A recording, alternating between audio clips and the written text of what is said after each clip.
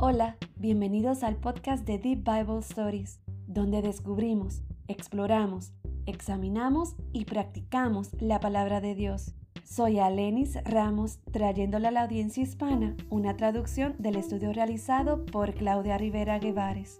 Hoy estaremos examinando y poniendo en práctica el pasaje de esta semana, que es Juan 7, 1 al 9. El martes pasado exploramos su contexto. Hoy iremos más profundo en su teología y la manera de aplicarlo a nuestra vida espiritual. Leamos los versículos 1 al 5. Después de estas cosas, andaba Jesús en Galilea, pues no quería andar en Judea, porque los judíos procuraban matarle.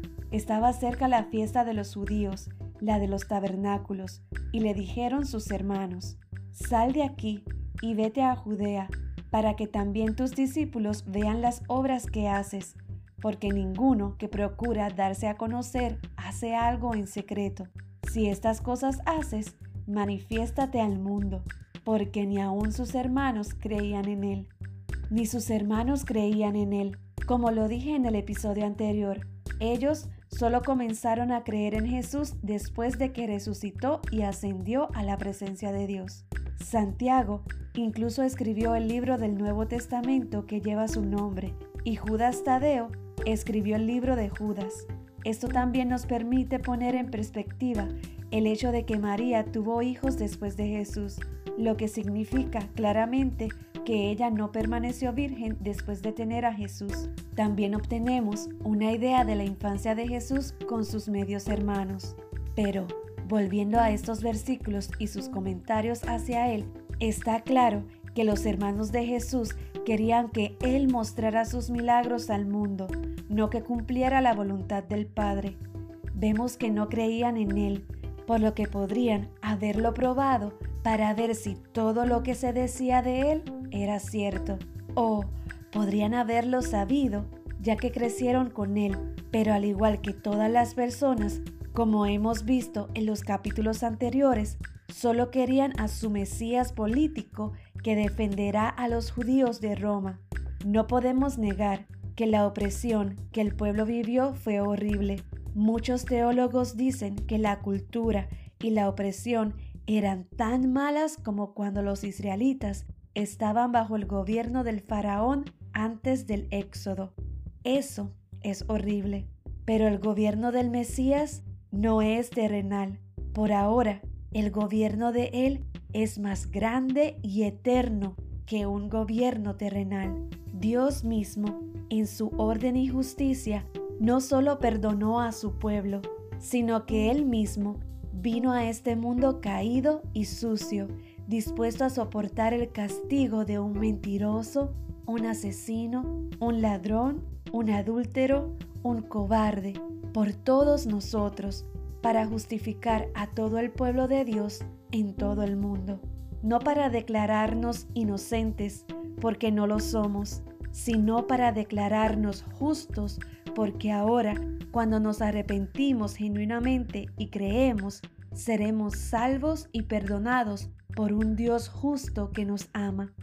A través de la verdadera resurrección corporal de Jesús, somos resucitados con Él, somos conformados a su imagen y somos reconciliados y adoptados en la familia de Dios, teniendo la oportunidad de conocer y deleitarnos en el mismo Dios del universo. Eso es mejor que un Jesús político, el Jesús hippie, el Jesús social. No, este es el verdadero Hijo de Dios, Dios el Hijo. Lamentablemente, la humanidad se comporta igual que sus hermanos en este momento, pero Dios plantó la eternidad en el corazón del hombre. Solo hay dos tipos de eternidad: con Dios o sin Dios y con condena. Pero Dios ha abierto un camino a Él a través de Cristo, el mediador justo, nuestro Salvador. De todos modos, al igual que las multitudes de Juan 5 y 6, vemos que el hecho de que Jesús sea aceptado en Jerusalén es la única forma en que su familia creería en él. Pero en el versículo 6 veremos que el miedo a los hombres no es lo que guía a Jesús. Entonces Jesús les dijo: mi tiempo aún no ha llegado, mas vuestro tiempo siempre está presto. Con respecto a este versículo, John MacArthur comenta: este versículo revela la primera razón por la que Jesús no iba a la fiesta. No era el momento perfecto de Dios. La oración revela la completa dependencia y compromiso de Jesús con el calendario soberano del Padre para su vida. Además, Jesús nunca se comprometió a estar motivado por la incredulidad, ni siquiera por la de sus propios medios hermanos. Debido a que los hermanos de Jesús no creían en Él, eran del mundo, por lo tanto, no sabían nada acerca de Dios ni de sus propósitos. Debido a la incredulidad, no escucharon su palabra, no reconocieron el horario de Dios y no pudieron percibir al Verbo encarnado ante ellos. Como resultado, cualquier momento sería suficiente para ellos, preferiblemente ese momento. Como veremos en el versículo 8, cuando él dice que mi tiempo aún no ha llegado por completo, sabía que los judíos lo matarían, pero Dios tenía un día y una hora específica que se desarrollarían de acuerdo con su voluntad. Versículos 7 al 9. No puede el mundo aborreceros a vosotros, mas a mí me aborrece, porque yo testifico de él, que sus obras son malas. Subid vosotros a la fiesta. Yo no subo todavía a esa fiesta, porque mi tiempo aún no se ha cumplido. Y habiéndoles dicho esto, se quedó en Galilea. Juan 15, 18 al 25 dice: si el mundo os aborrece, sabed que a mí me ha aborrecido antes que a vosotros. Si fuerais del mundo, el mundo amaría lo suyo, pero porque no sois del mundo, antes yo os elegí del mundo. Por eso el mundo os aborrece. Acordaos de la palabra que yo os he dicho: el siervo no es mayor que su señor. Si a mí me han perseguido, también a vosotros os perseguirán. Si han guardado mi palabra, también guardarán la vuestra. Mas todo esto os harán por causa de mi nombre, porque no conocen al que me ha enviado. Si yo no hubiera venido, ni les hubiera hablado, no tendrían pecado, pero ahora no tienen excusa por su pecado. El que me aborrece a mí, también a mi Padre aborrece.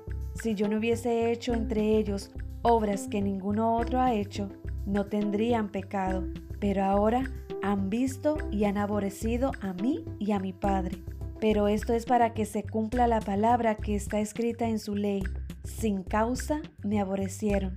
Según este pasaje, entendemos por qué los judíos no odiaban tan bien a los hermanos de Jesús. La razón es porque ellos también eran del mundo, y el mundo ama a los suyos. Sin embargo, Jesús dejó muy claro que un creyente verdadero, genuino, nacido de nuevo, será odiado por el mundo, porque ya no somos del mundo. Es por eso que hoy en la América moderna, donde se supone que tenemos libertad de expresión, separación de la Iglesia y los estados, no podemos señalar el pecado sin ser intolerante y ofensivo. No podemos predicar el Evangelio y llamarnos cristianos.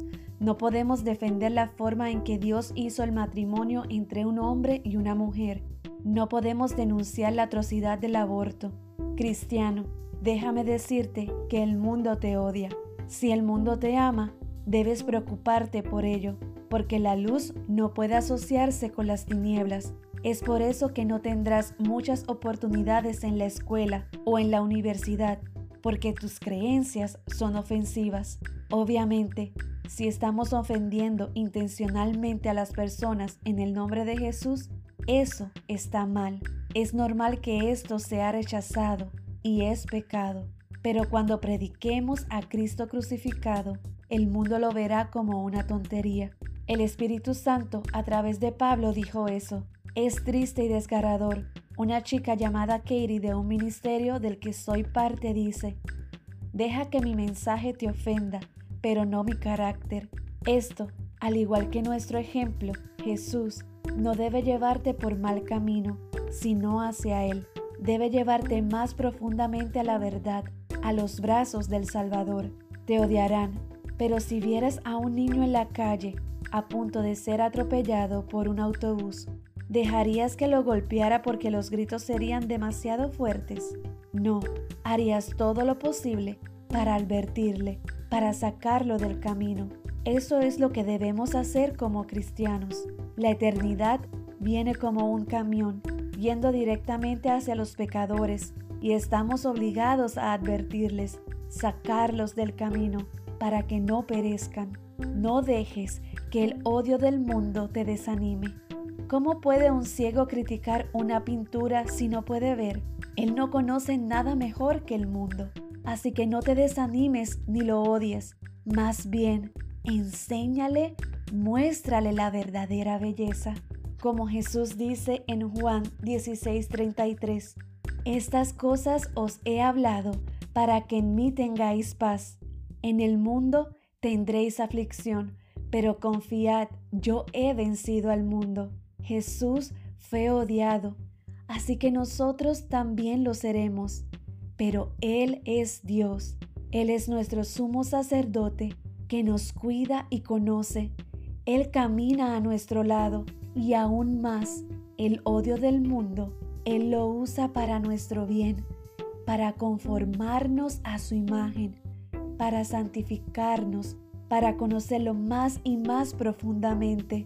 Eso es mejor que cualquier cosa que el mundo pueda ofrecernos. Romanos 8:18 al 25 dice, pues tengo por cierto que las aflicciones del tiempo presente no son comparables con la gloria venidera que en nosotros ha de manifestarse, porque el anhelo ardiente de la creación es el aguardar la manifestación de los hijos de Dios, porque la creación fue sujetada a vanidad, no por su propia voluntad, sino por causa del que la sujetó en esperanza, porque también la creación misma será libertada de la esclavitud de corrupción, a la libertad gloriosa de los hijos de Dios, porque sabemos que toda la creación gime a una, y a una está con dolores de parto hasta ahora, y no solo ella, sino que también nosotros mismos, que tenemos las primicias del Espíritu. Nosotros también gemimos dentro de nosotros mismos, esperando la adopción, la redención de nuestro cuerpo, porque en esperanza fuimos salvos, pero la esperanza que se ve no es esperanza, porque lo que alguno ve, hay que esperarlo, pero si esperamos lo que no vemos, con paciencia lo aguardamos. Anhelamos el día en que podamos ver a Jesús cara a cara y finalmente estar con aquel que ha estado con nosotros todo este tiempo y que nos diga, solo por su gracia, bien buen siervo y fiel, sobre poco has sido fiel, sobre mucho te pondré. Entra en el gozo de tu Señor.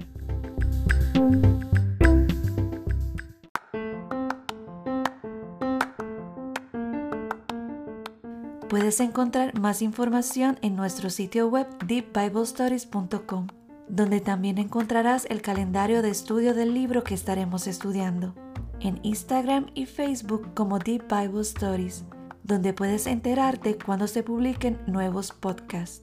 Además, tenemos un correo electrónico contact@deepbiblestories.com, donde puedes hacernos preguntas y nos aseguraremos de responderle. Espero que tengas un día maravilloso y nos vemos la próxima vez.